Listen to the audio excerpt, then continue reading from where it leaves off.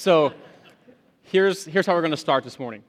My wife, Carrie, finally got her wish this year of planting a garden. Things just hadn't been convenient, hadn't worked out for us in the previous 13 years of our marriage. So this was the year we were finally going to plant our garden. So we're that family now that has tomatoes and cucumbers and peppers and probably some other things that you can eat as well. And we're getting to the point where pretty soon we're going to be that family that is just randomly dropping bags of produce in different places because we've got to offload it somewhere. We've probably done everything creative we can do with smoothies and juicing stuff.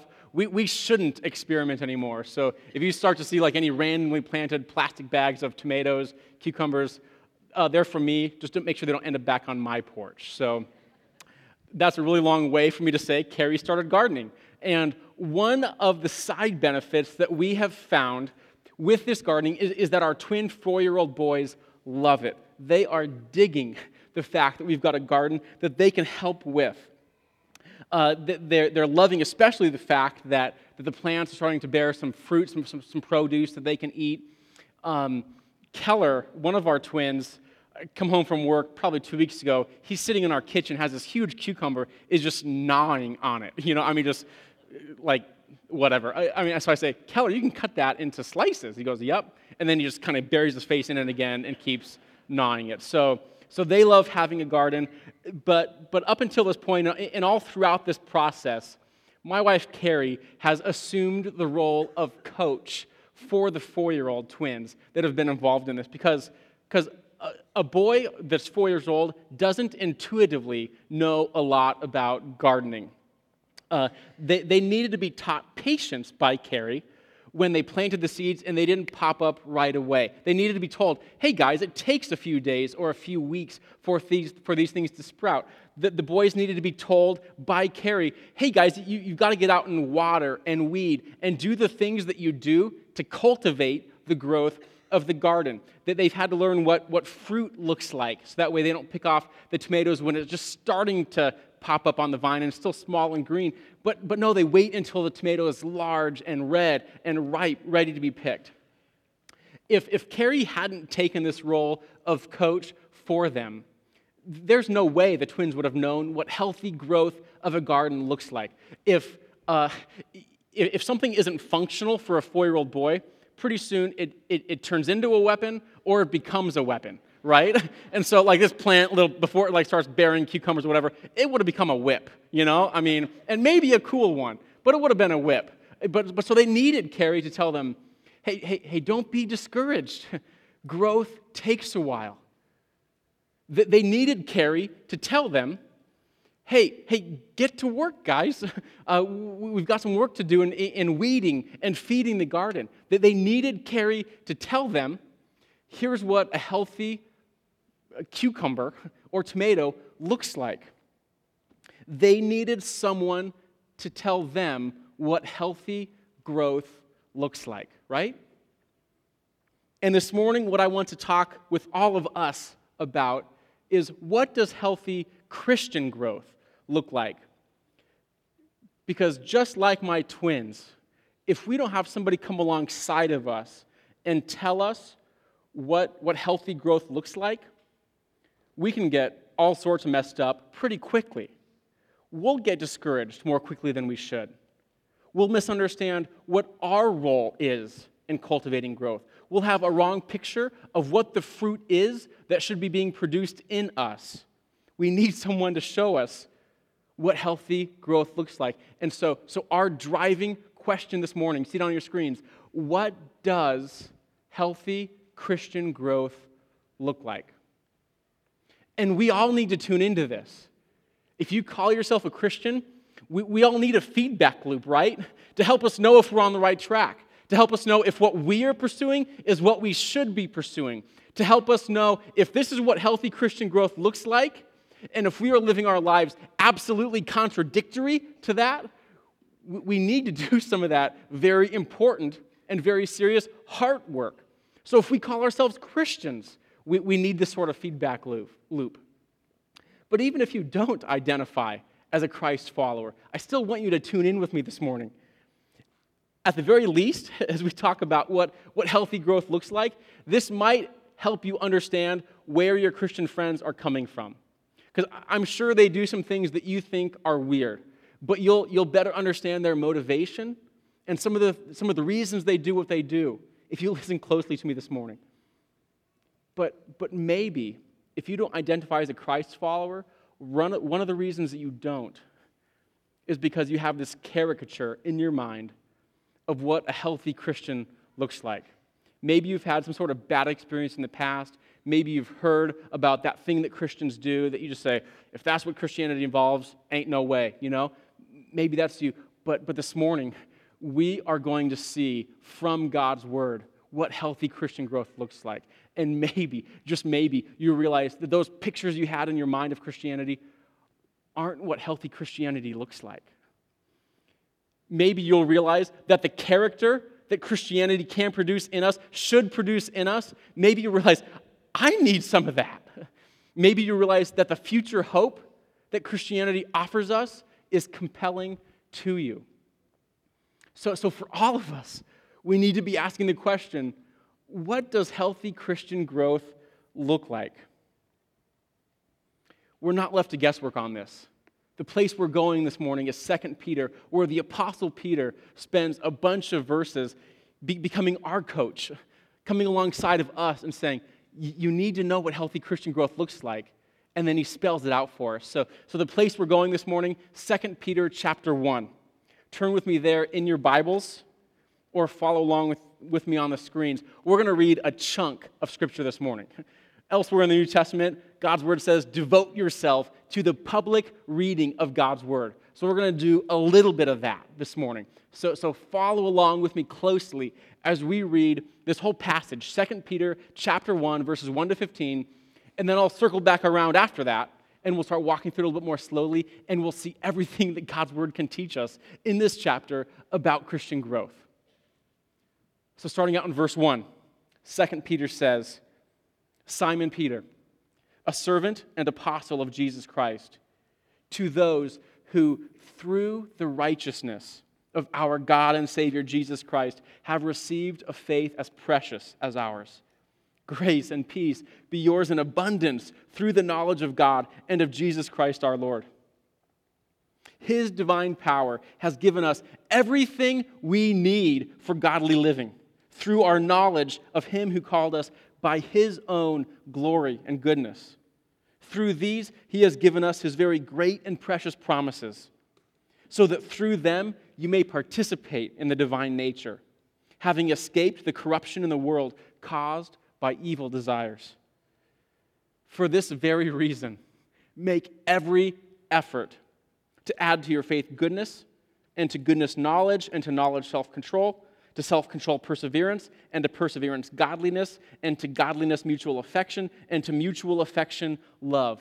For if you possess these qualities in increasing measure, they will keep you from being ineffective and unproductive in your knowledge of our Lord Jesus Christ.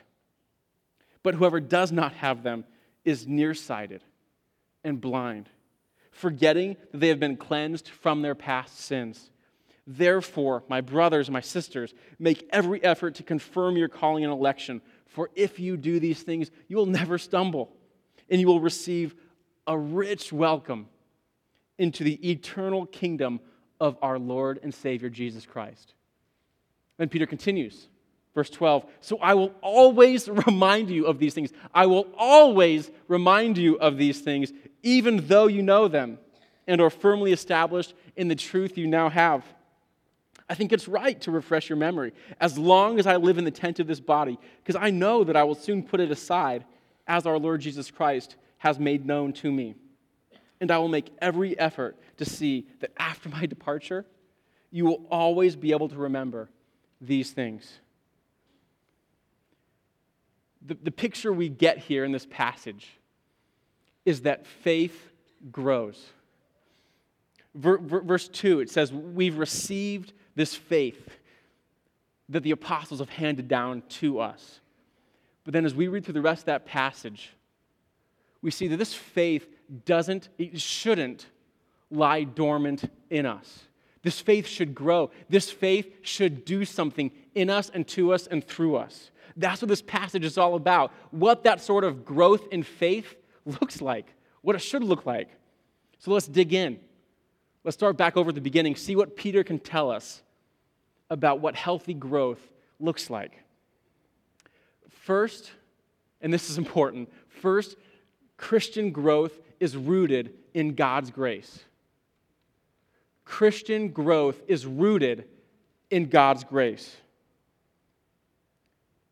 You'll see up on the screens the first handful of verses or so, and you'll see in verses 3 and 4 that Peter just draws attention again and again to the possibility of growth in our lives. So if you skip down a couple lines, you see in verse 3 that his divine power has given us everything we need for godly life. The possibility of growth is there for all of us, not just for the spiritually elite. Verse 4 says that we can participate in the divine nature. That's Peter's way of saying that we can actually have God's character, have Christ's character shaped in us. So Peter holds out in front of us this possibility of growth.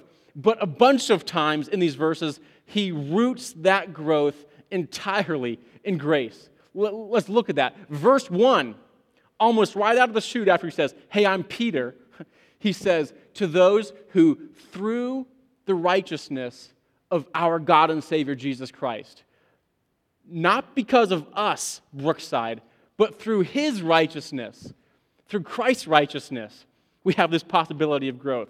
Verse 3, he says, his divine power has given us everything we need for godly living. How? Through our knowledge of him who called us, not because we were so great, he called us by his own glory and goodness. And then in verse 4, we participate in the divine nature by his very great and precious promises. What all of these verses are driving home for us again and again is that the possibility of growth is rooted in God's grace. All of these things that we saw, Christ's righteousness, our knowledge of him, his promises, all these things are outside of ourselves. We don't grow by tapping into some innate stuff inside of ourselves. We don't grow by just ramping up some more willpower. That's not where we start. No. If you want to grow, we need to start with Christ. The source of our growth is always Jesus, his righteousness, our knowledge of him, his promises. You see it? When people are talking with me about Christian growth, then, the place that all of us need to begin is the grace that Jesus offers us because of who he is and what he's done. We need to sink our roots deeply into who Jesus is, what he offers us. Let me see if I can help us visualize this a little bit. Let's imagine you decided to plant a tree in your front yard or at your school or at a park somewhere, and you found the tree that you want to put in your yard or in the park or wherever. So you go to that tree that you want to move to your yard, and you wouldn't plant that tree by cutting off the tree that you want kind of 2 or 4 inches above the ground, would you? You wouldn't just kind of say, okay, here's the tree that I want, I like the way it looks, so I'm just going to saw it off as close to the ground as I can, and then kind of pick it up, move it to your yard, which is probably further away than this, kind of stick it in the ground, stake it in there somehow, and then expect it to grow. No, the tree wouldn't grow. Why wouldn't it? Because we're missing the most important thing that's needed for the tree to grow. We're missing the root system. Did you know that a tree's roots extend past its branches by 2, 3, or sometimes even 4 times that diameter? So if you see a big tree, that means there's even a bigger network of roots underneath that tree nourishing its growth. You can't plant a tree without the roots. You need one of those big trucks that has that huge spade on it that can dig down, get not just the tree, but dig underneath the ground, get the root system as well, and then you're ready to plant it in your yard, right? If we tried to grow as a Christian without rooting our growth first and most in God's grace, we're just sawing off a tree at ground level and trying to stick it into our life.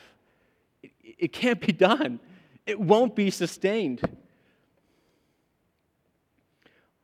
I love how Martin Luther in the 16th century drives this home for us. Listen to what he says. Get used to some 16th century language here.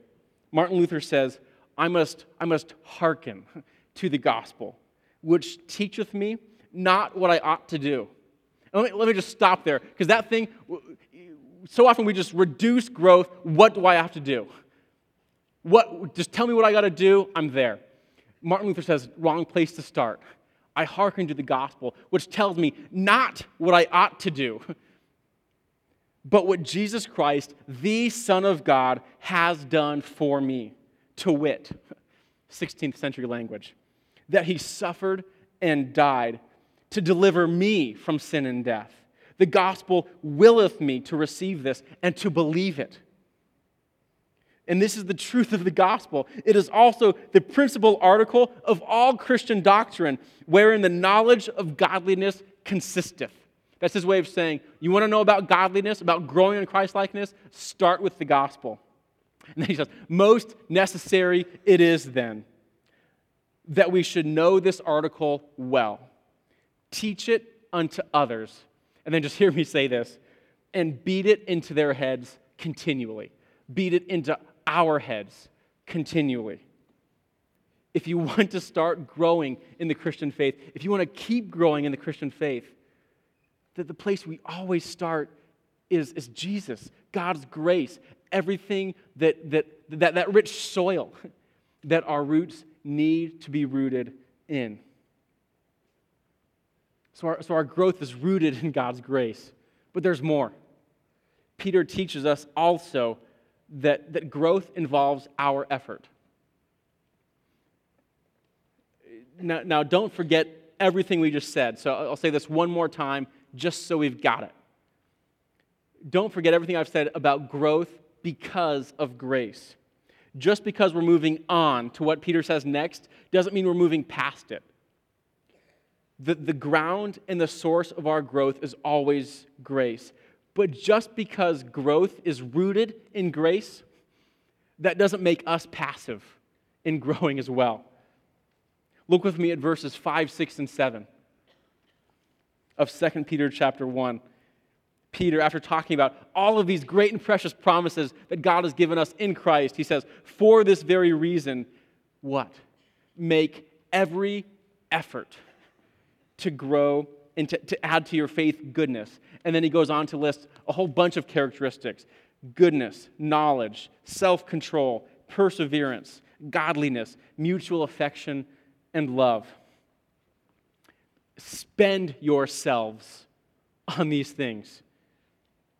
For some of us, what Peter is saying here messes us up a little bit, especially if you've grown up in certain church circles.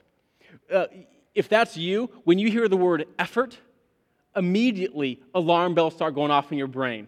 And the place your brain goes is to something Christian lingo calls works righteousness. Effort? Oh, whoa, we need to back up from there.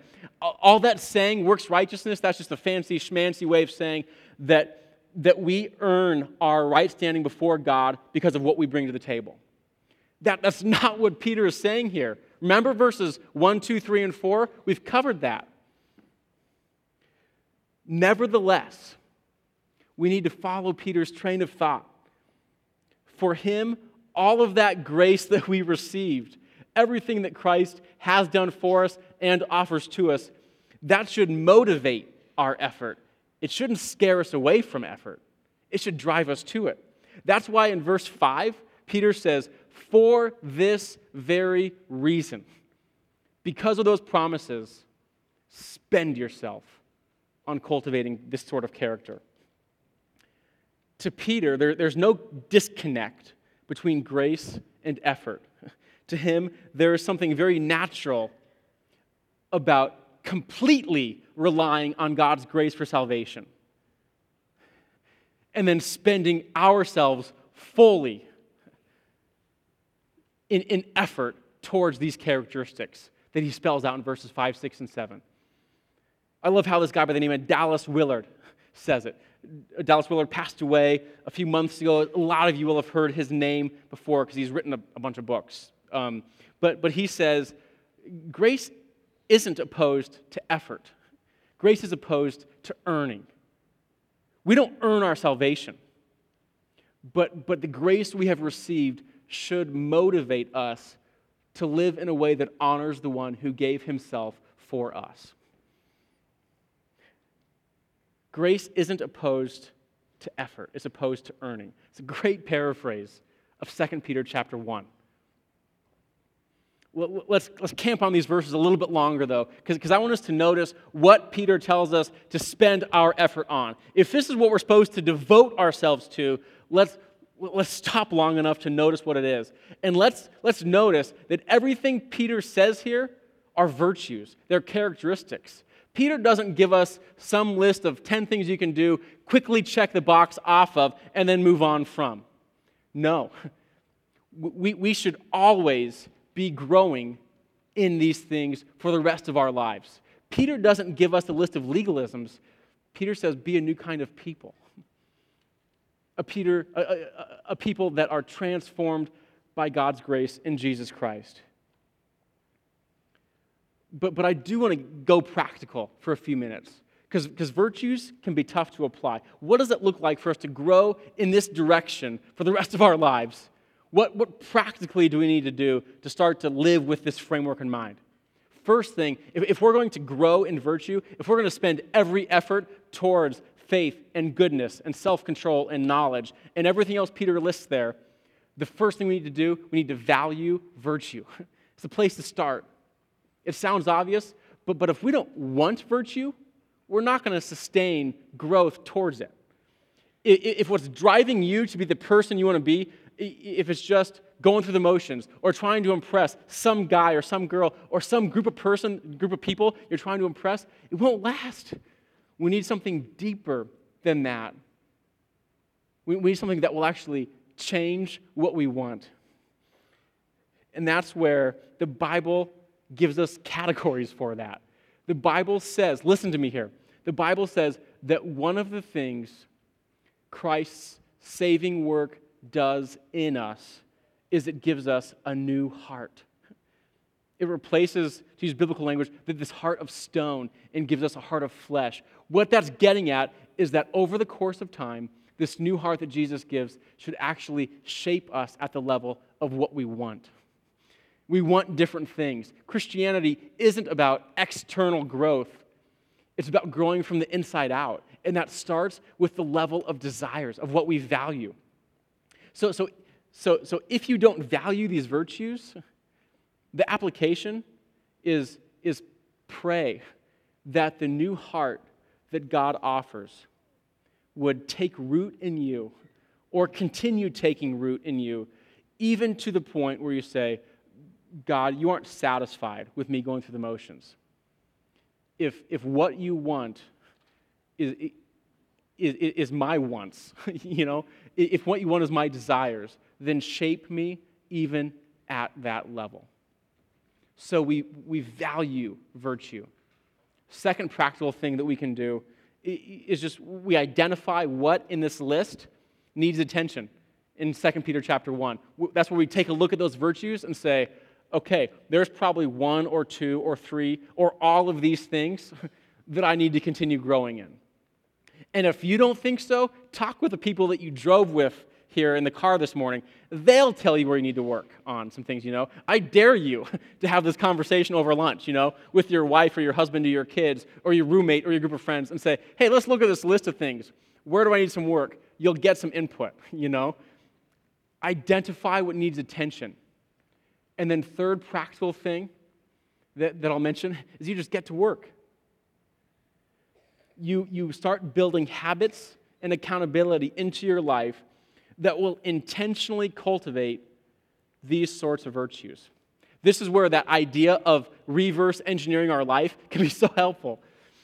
All that means is that we have this picture in our minds of what it would look like for Tim or for Chris or for Tony or for Carrie to live this sort of life that Peter spells out for us. A life characterized by knowledge and godliness and self-control and perseverance. We say, okay, that's the picture of where I'm headed. And then what we do is we start to say, if that's the direction I want to go, if that's the picture of me living this way, then here's the series of very intentional steps I need to take to move that direction. We get to work. Growth is rooted in God's grace, and it involves our effort. But growth also bears fruit in us. This is the third thing that Peter wants us to see here in this chapter. And this is encouraging. We should want to know that the soil we're planted in of God's grace, it produces something, you know? It's not an ineffective soil. We should want to know that all this effort we were just talking about, it's not just spinning our wheels. It gets us somewhere, right?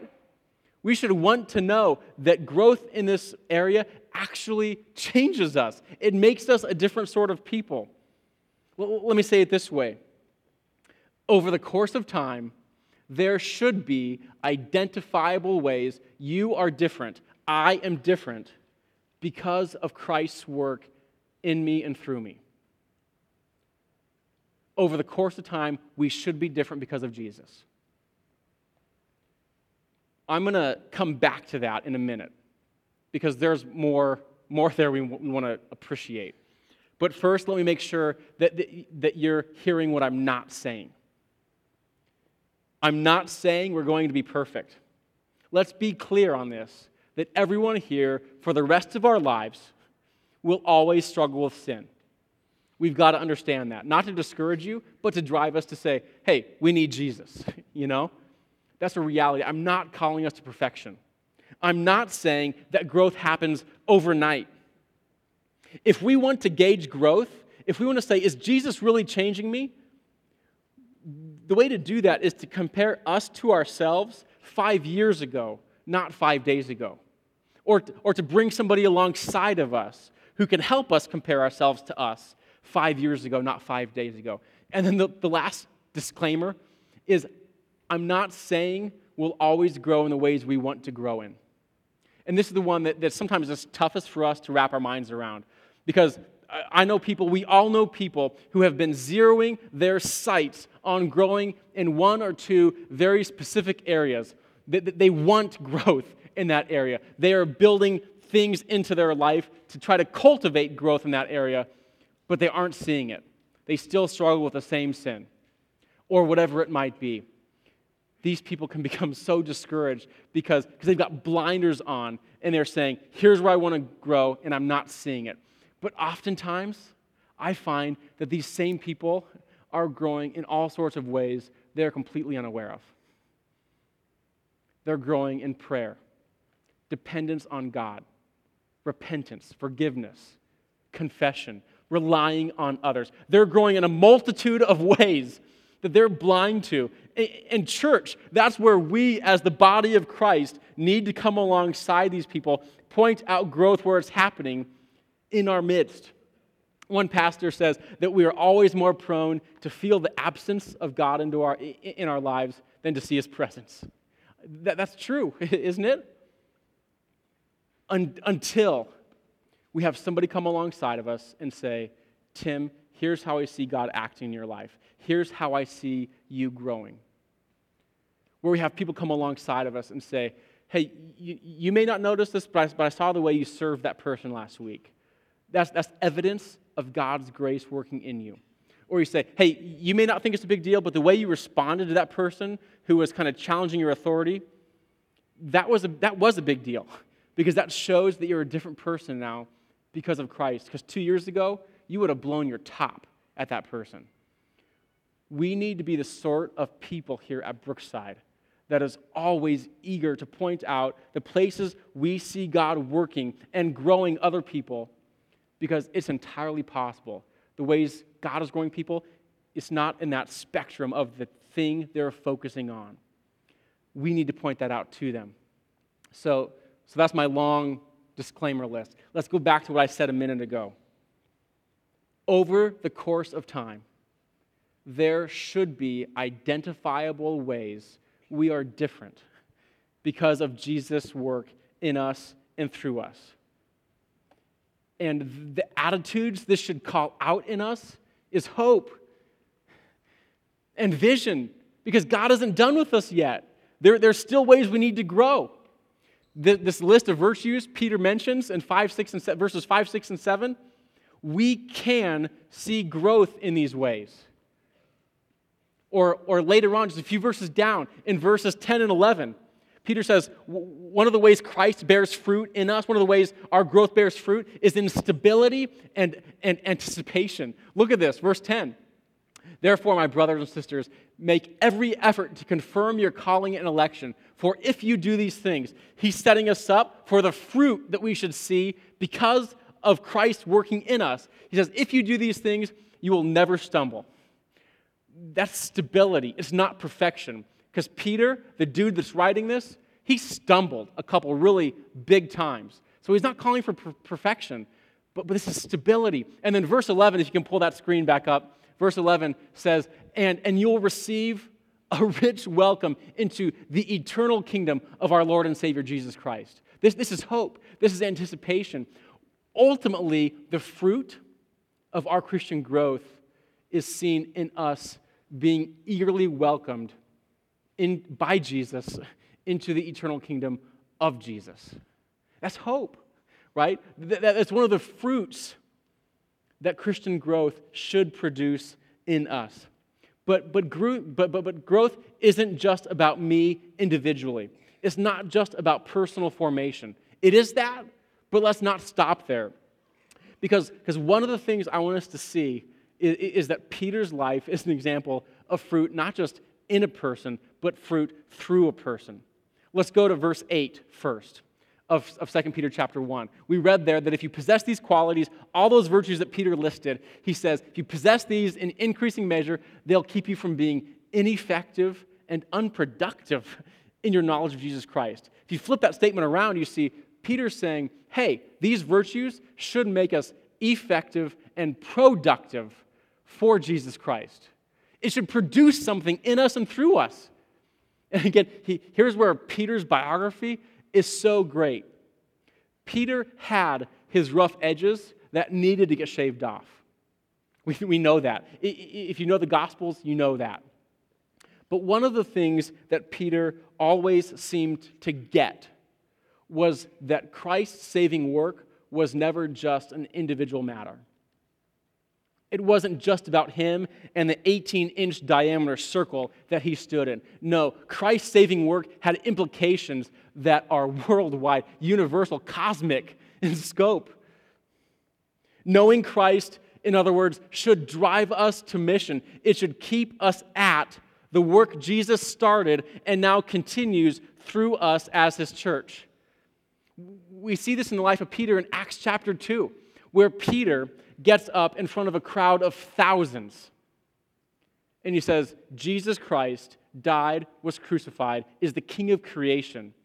So repent and believe in his name. And 3,000 people became Christ's followers that day. Peter knew that knowing Jesus wasn't just about himself. In Acts chapter 10, we see Peter being very humbly, but very directly confronted and corrected in a vision. And Peter becomes the first apostle to carry the good news of the gospel, what Jesus has done for us, across cultural boundaries into the home and the living room and the family of a Gentile centurion. Peter knew that the good news of Jesus Christ wasn't just an individual matter. So Brookside, let's bear fruit by being changed individuals. But let's bear fruit as well by being sent individuals. Do you remember what Jesus said in Matthew 28? He says, go and make disciples of all nations, baptizing them in the name of the Father, the Son, the Holy Spirit, teaching them to obey everything I've commanded you. I'm with you to the very end of the age, but get at it. We need to hear that. I need to hear that. Okay, I need to settle down. Okay, our question. What does healthy Christian growth look like? All three of these things that we saw are important. Healthy growth is rooted in God's grace. For some of you, that's where you need to camp this afternoon. You need to go back and say, I've been rooting my growth in my effort, not in God's grace. Go back and remind yourself of everything Jesus Christ has done for us. If you don't know what that is, talk to the person who brought you here this morning. They would love to tell you about what Jesus Christ has done for them. Growth is rooted in grace, but it involves our effort. So let's get to work, and it bears fruit in changed lives and engaging ourselves on Christ's continuing mission. Let me just put the exclamation point that Peter does on this.